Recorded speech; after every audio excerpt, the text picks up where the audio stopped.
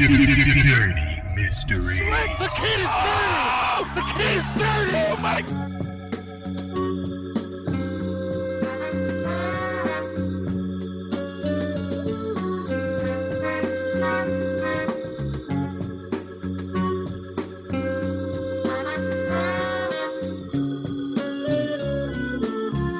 What's going on, ladies and gentlemen? It's your boy Andy from Dirty Mysteries, where we get down and dirty on these mysteries.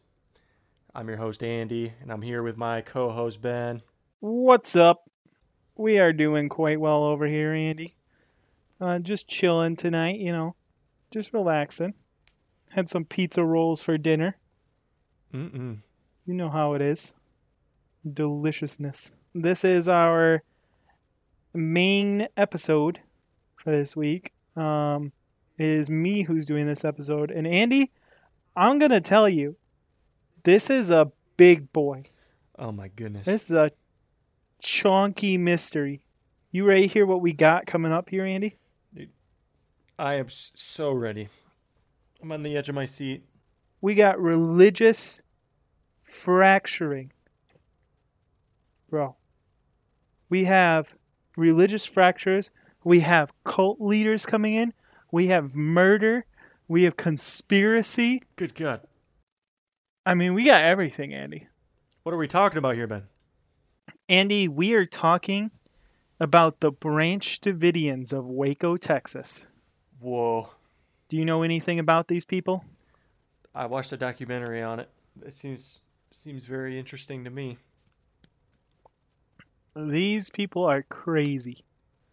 There's some dark stuff going on in there, and then there's also some messed up stuff with the government going on, and it's just bad on all sides. But before we talk about the Branch Davidians, we're going to go all the way back to the inception of the Branch Davidians. So I am planning on having this try to be a two-parter. We'll see how it goes as we go along. We'll see if we have enough time to say the entirety of this or not. So the beginning, this first part is going to be all about the beginnings, the inception of the Branch Davidians, where it comes from, prominent figures from that. And then we'll go into the actual raid of the Waco compound and Mount Carmel and all that stuff. So, Andy, we are going to start off all the way back in the 1800s. Wow. With Victor Hotef. You ever heard of this figure, Andy? I've never heard of this guy. Well, let me tell you some stuff about him. He was born in Rakova, Bulgaria, on the 2nd of March, 1885. He was forced out of Bulgaria, though, after being attacked by armed mob in 1907 and proceeded to find himself in America penniless. Victor, however, was a very good businessman and was able to get his feet up, or was able to get on his feet quickly after he opened his own business, and then it started prospering and he made a bunch of money. Then in 1919, he would become a member of the Seventh-day Adventists. Do you know anything about the Seventh-day Adventists, Andy? They're, I guess, a branch of Christianity. They're a denomination, technically. They are. They are a group that believes that the Bible is their only creed and is the fundamentals of their belief system. So they basically believe completely and wholly in the Bible. They also believe that there are only 28 fundamental beliefs, and they are categorized into God, man, salvation, the church, and daily Christian life, and last day events. So Seventh Day also has a point of like doomsday type cult stuff, but it used to be more pronounced back then. Now it is not as much. Now you just the can't 7 eat. day ladder. They just can't eat pepperoni, right? There's some weird stuff, I think. I don't know if pepperoni is in particular one of them, I used to live next to somebody who was a Seventh-day Adventist, and they couldn't eat pepperoni pizza. Huh. I think we'll learn later that there's some weird stuff that goes on with the Branch Davidians that comes off of actually that type of belief system of not being able to eat certain things. They also believe that the end of the world is coming very soon and that God himself is in the final phase of atoning, which came from the typing of the high priest in the most holy place. So this was what group Victor Houteff had joined in 1919. Though during the time he joined the church, he was experiencing many radical changes due to its founder, Prophet Ellen G. White, passing away. Now let me tell you some stuff about Ellen G. White. Lay it on me, Ben.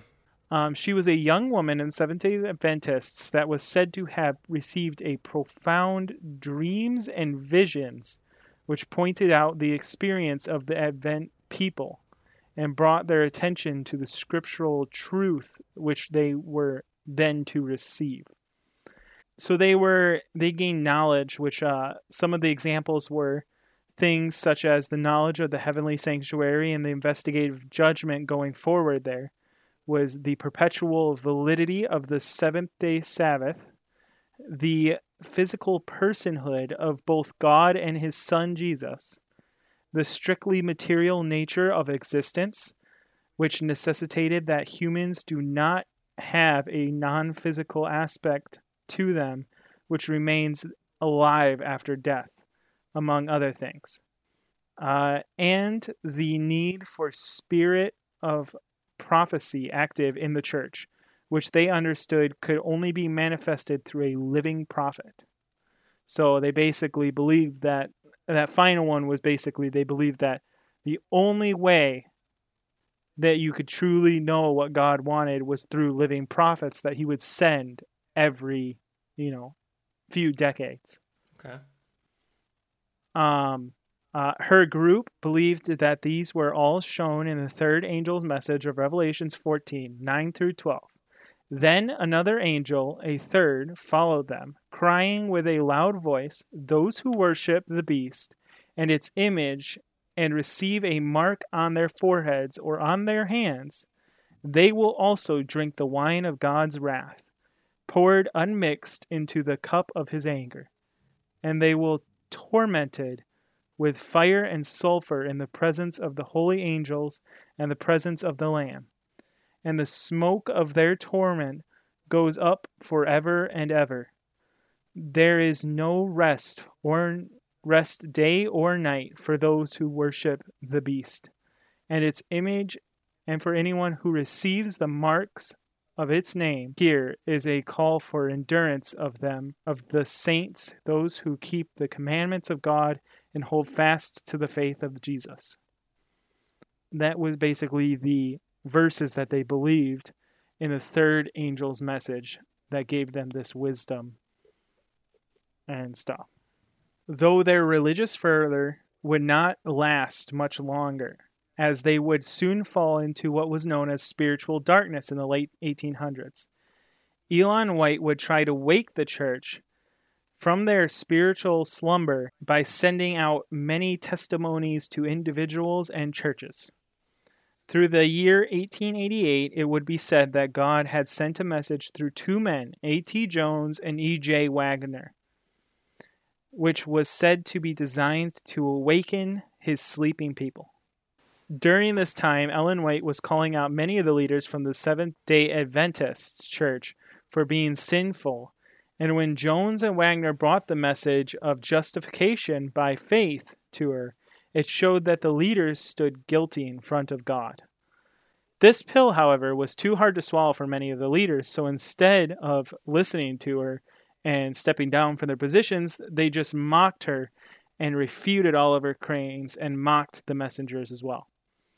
After such an event, the spiritual condition of the church began to decline, and this was in the 1900s.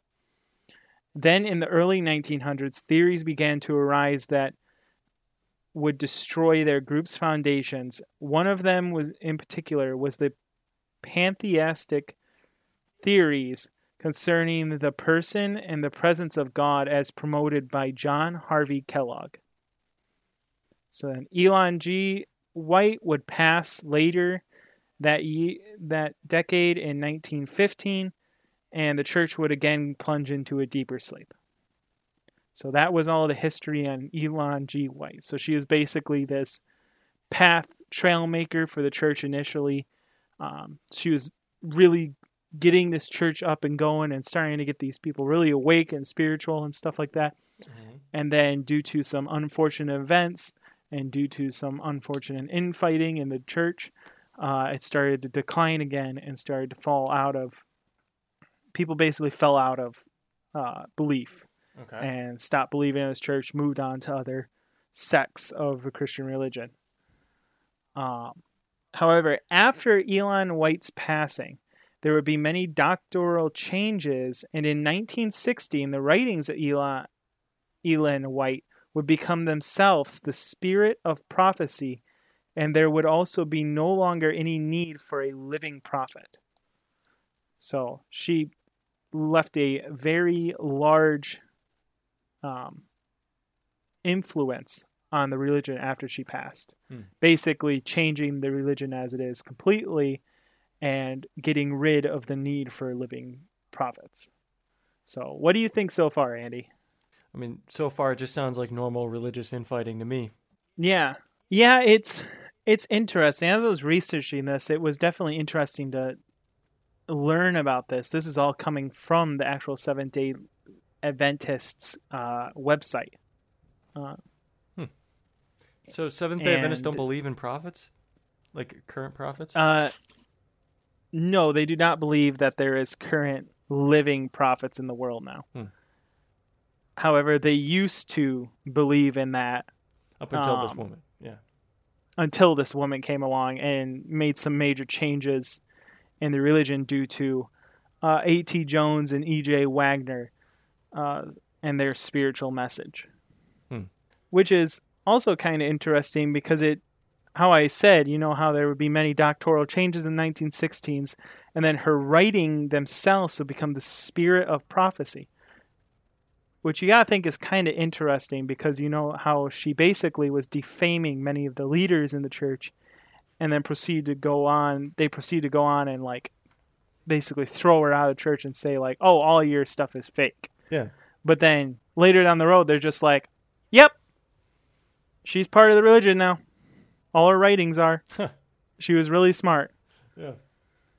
That is funny. So I feel like I feel like they might have just done that to save their asses a little bit. And we're worried that the church was going to start plunging back into the spiritual darkness they talked about.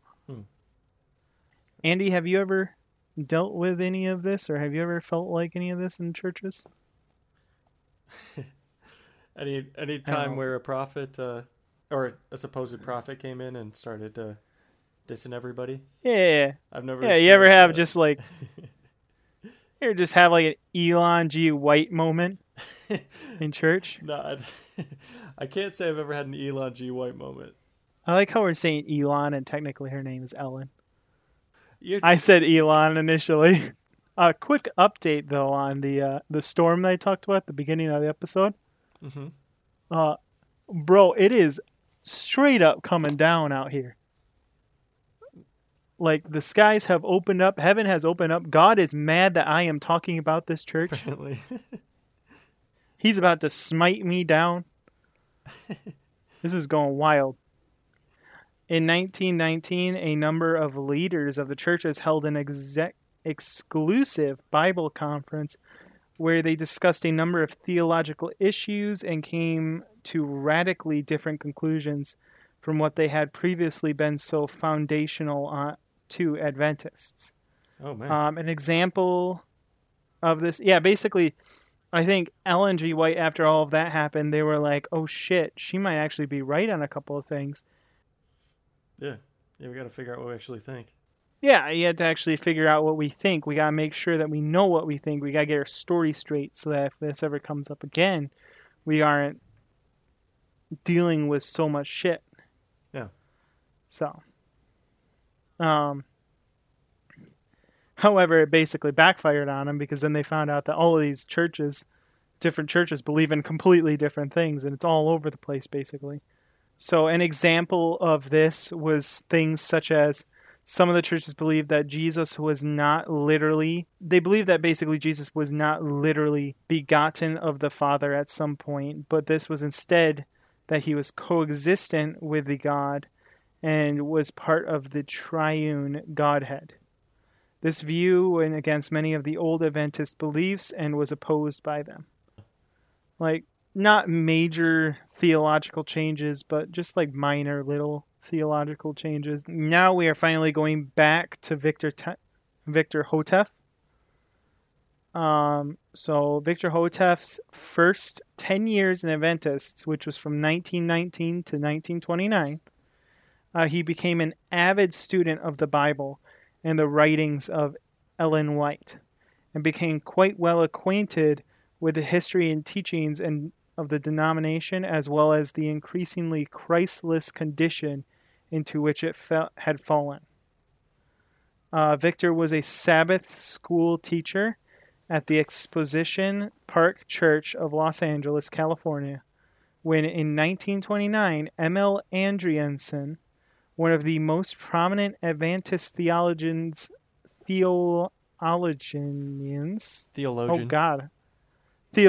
thank you, at the time, came out with a Sabbath school quarterly called the Isaiah the Gospel Prophet, which had its focus on Isaiah 54 through 66. So both Andreessen, I don't know. That's how it's spelled. And reason. So Andreessen, I guess. Okay. So both Andreessen and Houteff saw that these chapters are applicable to the church in the last days and therefore must receive thorough investigation. Through careful study and by revelation, Houteff received much additional light on these chapters, as well as on many other passages of Scripture which had up until then been shrouded in mystery. He wrote down his new light in a manuscript called the Shepherd's Rod, which was named after the rod which Moses used while delivering the Israelites from Egypt. 33 copies of which he delivered to the denominational leaders in 1930. The primary subject of the book was the 144,000 and a call for reformation, which included a call to return to many of the doctrines and practices which the church had been leaving. So basically, he was like this fundamentalist. He believed that a lot of the newer ways of thinking about the church should go back to the older ways because he believes that's where the religion truly should be. He believed that the church wasn't spiritually awake enough for coming of Jesus, and that if he did not wake it soon, they would be seen as wanting of material world and would be judged accordingly and slain for their sins. Huh. So the stakes are high. Yeah, stakes are high, bro. It's either he gets this religion on track, or they're all being dead. They're all being killed. So of the 33 leaders that he sent it to, who received the manuscript of the Shepherd's Rod, Volume 1, only 2 ever replied. The first, according to his own words, only took a little time and pursued certain sections, while the second carefully and prayerfully read the manuscript 3 times, comparing it with Scripture, to discuss whether its contents were true. The first raised objections which only revealed his ignorance of the subject at hand, while the second, under deep conviction, confessed of his errors and sins as a minister, and took up the study and proclamation of the messages contained in the Shepherd's Rod, only to soon be disfellowshipped from the Seventh-day Adventist Church. Houteff's call for reform automatically necessitated a humbling on the part of the leadership, but since they refused to be corrected, they opposed the message and all who accepted it. So basically, another Ellen G. White situation where, the leadership was told, hey, You guys are fucking it up. You're doing it wrong. Here's what you're doing wrong. It sounds like your source is propaganda from Victor Hotef's website. I don't know. Just the way that this is phrased. I mean, it would make sense. It kind of makes sense because you think about it. Like they did, like this group was kind of like considered like the cultish version of the group. Like they were like, yeah, these guys are like the crazy people. Like they're the super fundamentalists. Like, you know, they believe that any day now the world's just going to end, and that Jesus is coming down soon, and they all have to be ready. But this will tie into why the ATF eventually does this massive raid on the Waco compound, and why the Branch Davidians are so just like why this stuff happens to this cult, and like some of the messed up stuff that goes into it. This explains a lot of why this happens. You know. Well, so far from what I've been hearing, it doesn't really sound all that culty. It just sounds like there's some religious disagreements, and then people are sort of separating off based on those disagreements. But like they still believe in the Bible. Yeah. I think though what's going to happen, you know, as I already know what's going to happen, but I think these small little fracturings that are happening slowly as we see it coming through this beginning episodes, we're going to see them start to get more and more drastic, and that, you know, certain groups are just going to drastically change more and more. And then sometimes it gets so drastic to the point where you get stuff like, you know, the Branch Davidians and situations like that. Okay, so who's this? So this Victor Hotef guy is about to sort of fracture off from the Seventh-day Adventists. Yeah, he is the main influence for the Branch Davidians.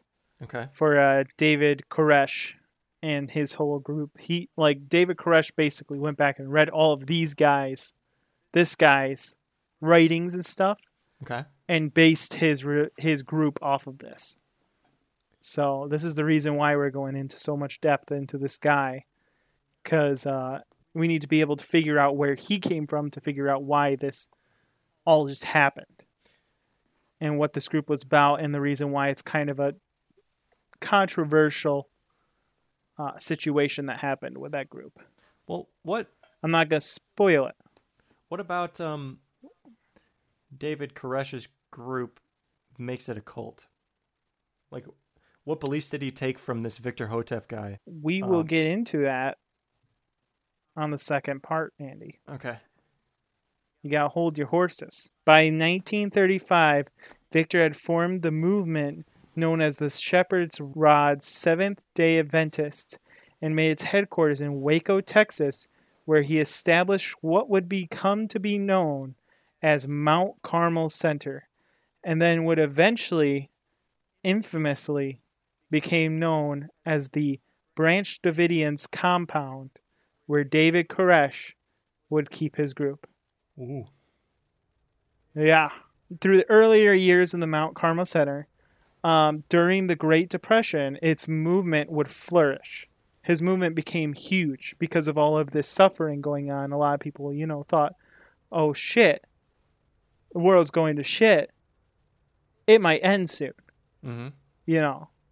And you can also see this through most, I believe, of the research they did during the Great Depression. You see this massive boom of religion and many people joining the church due to this situation. But also, a lot of churches were also funding and starting all these like soup kitchens and like a lot of social networks for people who were having these issues due to the Great Depression.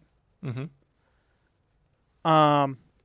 They would go on to build all sorts of infrastructure such as schools, banks, houses, agriculture, ministerial schools, and employment agencies all inside of the Mount Carmel Center.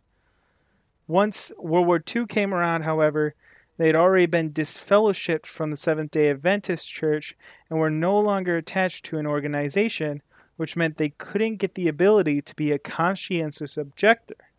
This was resolved, however, by then becoming their own organization, gaining the infamous name the Davidians Seventh-day Adventists. So with this name, it signified their goal was to bring back the Davidic kingdom. The message of the Davidic kingdom was one which Hotep had been teaching since 1937, and it basically consisted of the idea that prior to the second coming of Christ in the millennium, God would establish his kingdom on earth and its capital in the land of Israel, and that from there the gospel would be preached to all nations. The first fruits of this kingdom would be gathered from among the modern descendants of the 12 tribes of Israel.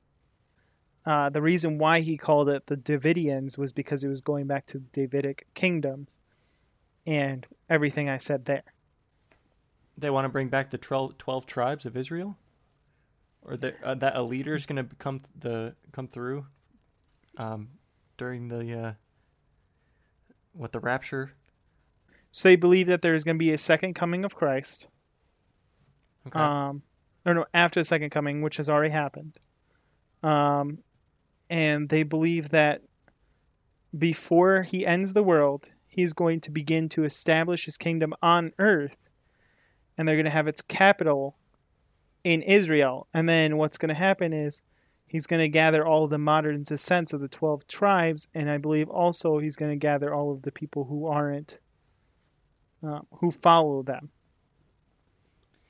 So the belief is that I think Hotep believes that there is some of the people in his group are part of this 12 groups and 12 tribes. And so he's just getting the world ready for God.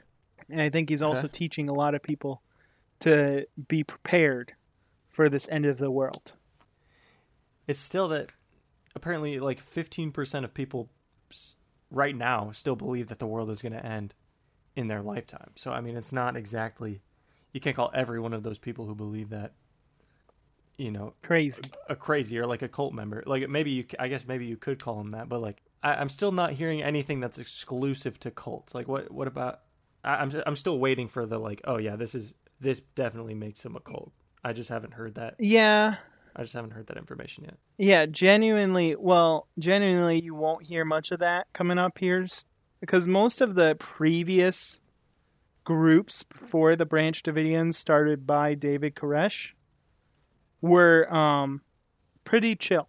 Like, they pretty much were like older style religions and were more just like a separate sect of that group. Not many of them were really cult like levels yet.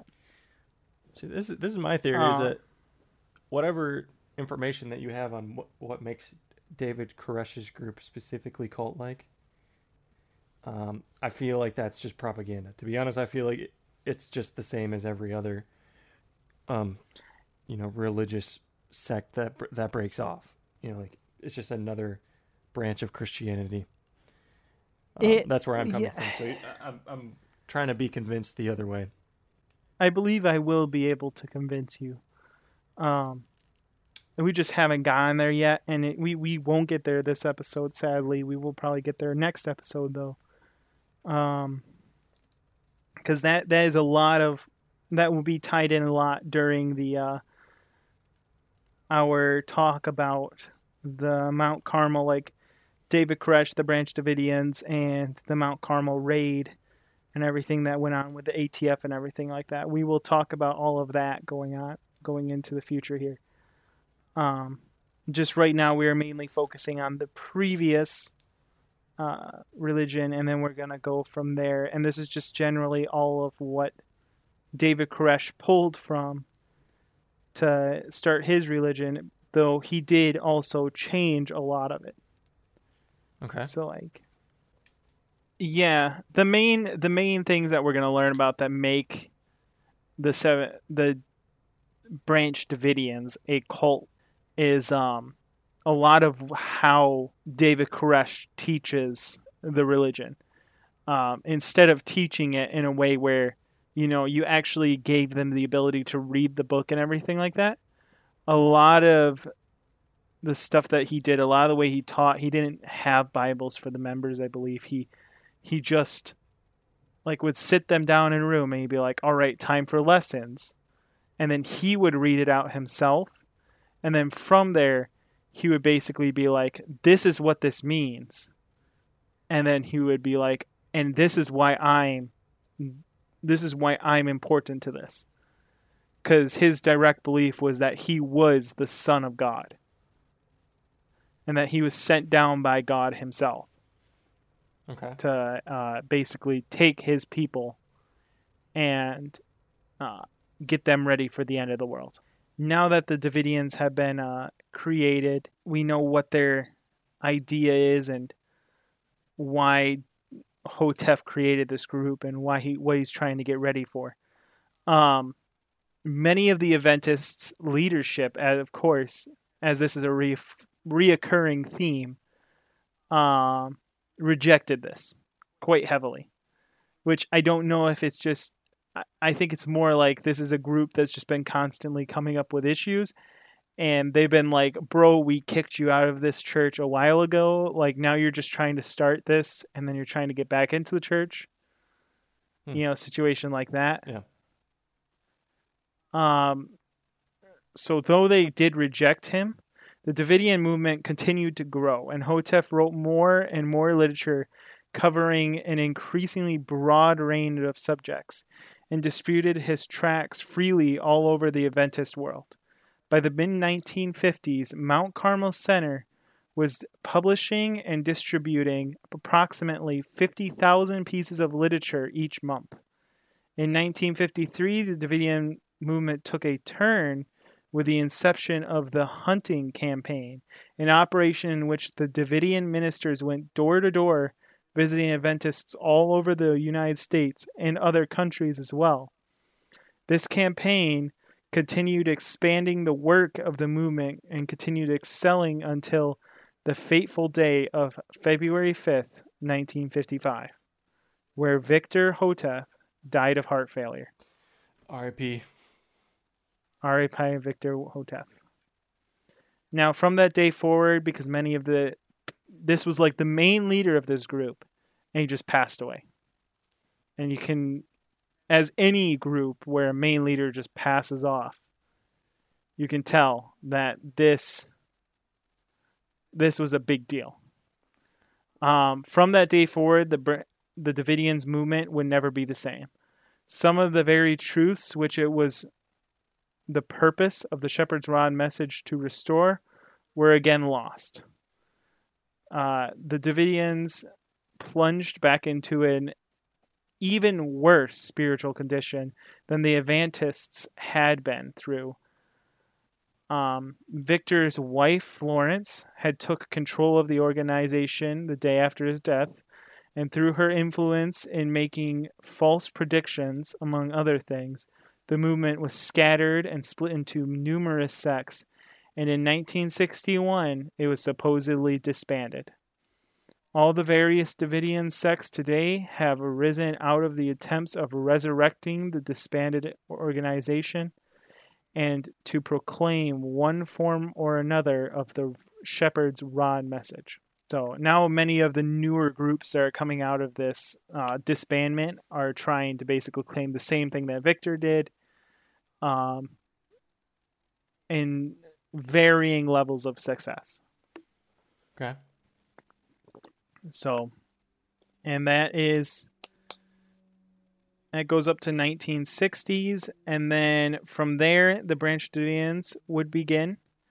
On April 22nd, 1959, Victor's wife would prophesy the beginning of a new messianic age. And then beginning in March of 1959, hundreds of believers gathered at the Texas Center. The failure of the prediction led to the splintering of the movement. So this was the main prediction that caused this massive, Wait, what did she predict though? The Messianic Age? What is that? The Messianic Age was basically a belief in the Seventh-day Adventists that God had ages. It's points of his plan, basically. So, like, they believed that it was entering, like, I believe many of them believed that it was entering the final Messianic age. They think that the rapture was going to happen? They were just predicting the rapture, basically? Yeah, basically they were predicting that a rapture was coming very soon. Oh, okay. And so this is why when this never really happened and nothing happened, nothing changed, and they were like, what the fuck? And that made all of them splinter. She then, after she had failed and everything, she basically disbanded her following and sold Mount Carmel. And then one of the factions opposed to Florence Houteff's leadership was led by Ben Rodin, who had previously called the Davidians to get off of the dead rod, led by Florence Houteff, and move to the living branch. Rodin gained the control of Mount Carmel and established the General Association of the Davidian Seventh-day Adventists. He called his members to a purer life and promised the Christ would return soon after the members reached a state of moral maturity. So one of the parts of this pure life was believing that you shouldn't be eating like processed foods and stuff like that. Like so that may have been one of the like pepperoni. Makes sense. Rodin then died in 1978. The members were torn between allegiance to his wife, Louis, and his son, George. Louis found an ally in a young convert. Wait, Louis is the Vernon wife? Howell. Yeah. It's a man's name. Hey, man, sometimes there's people who are named that way. You don't gotta be insensitive about that. Fuck those You don't know their people. life. Oh, jeez. Well, she found this young convert named Vernon Howell. But in her death in 1986, left George in control.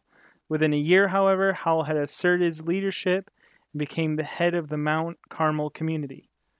Howell moved quickly to assert his spiritual authority, and one of his first acts was the adoption of the new name, David Koresh. Oh, this name suggested... Yep.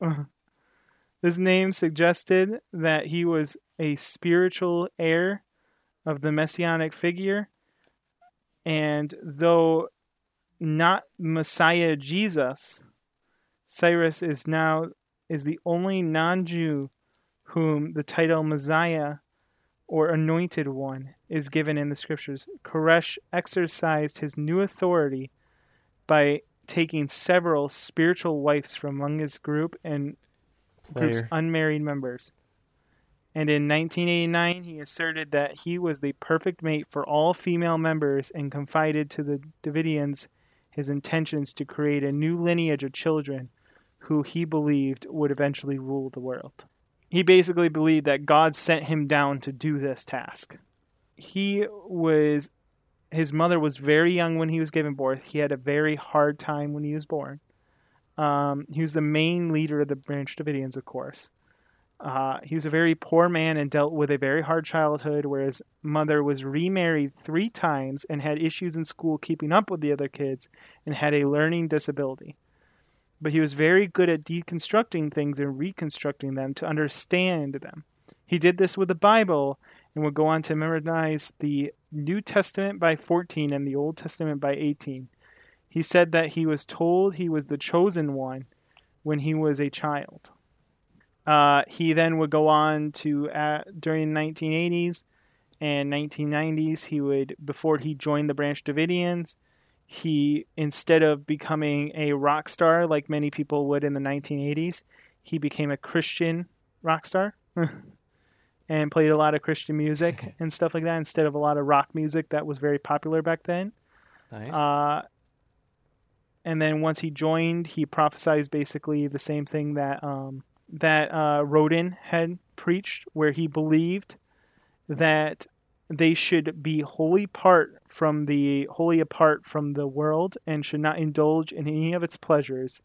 This was shown in examples of them having no heating and water and not being able to wear makeup, and should have dresses that were very conservative. So they didn't have running water. They had to instead use, there was no city water, basically. It was all hand-pumped water. They didn't have any they had electricity, but it was very minor uses, and generally heating wasn't available. So they're like semi-Amish. Basically, semi-Amish. But yeah, from there, we're going to get into more of like the day-to-day living of Davidians, and that'll be for the next episode. And then we'll get into why the ATF did what they did, and some of the issues that were plaguing the group even before the ATF came in. And one of the reasons why, and the main reason why the ATF even decided to attack this group. So we'll get into all of that later. So far, David Koresh seems like a cool guy, as far as I can tell. He just wants clean living. You know, he's got his wives. I'm hoping I can change your mind. Yeah. Well, the one kicker with that Weiss thing is that he got a bunch of these married people to join that group. So there was a lot of married couples in that group that had previously been married. And when they joined, he was like, hey, marriage isn't a thing in our group. We don't believe in marriage. So he was cucking all We these believe men. we're all... Yeah, he basically was like, we believe we're all brothers and sisters in Christ and that virginity is a serious thing. And then a few months down, he's like, hey, remember that whole thing about virginity being a serious thing? Man, screw that. Jesus told me that I can now bang as many women as I want. That's sick, dude. Come on. You're telling me that that's not the coolest thing you ever heard? Or like top 5 Dude, coolest and things? Dude, he was charismatic enough to be able to basically, all the guys were just like, all right, sounds good. No, that's awesome. And just let it happen. No, he seems like a cool guy.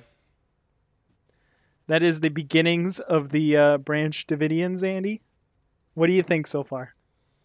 Well, so far, I'm thinking that this is just another religious sect that they're trying to live cleanly like the Amish. You know, these couples go here and then they get some sort of religious guidance through this David Koresh guy.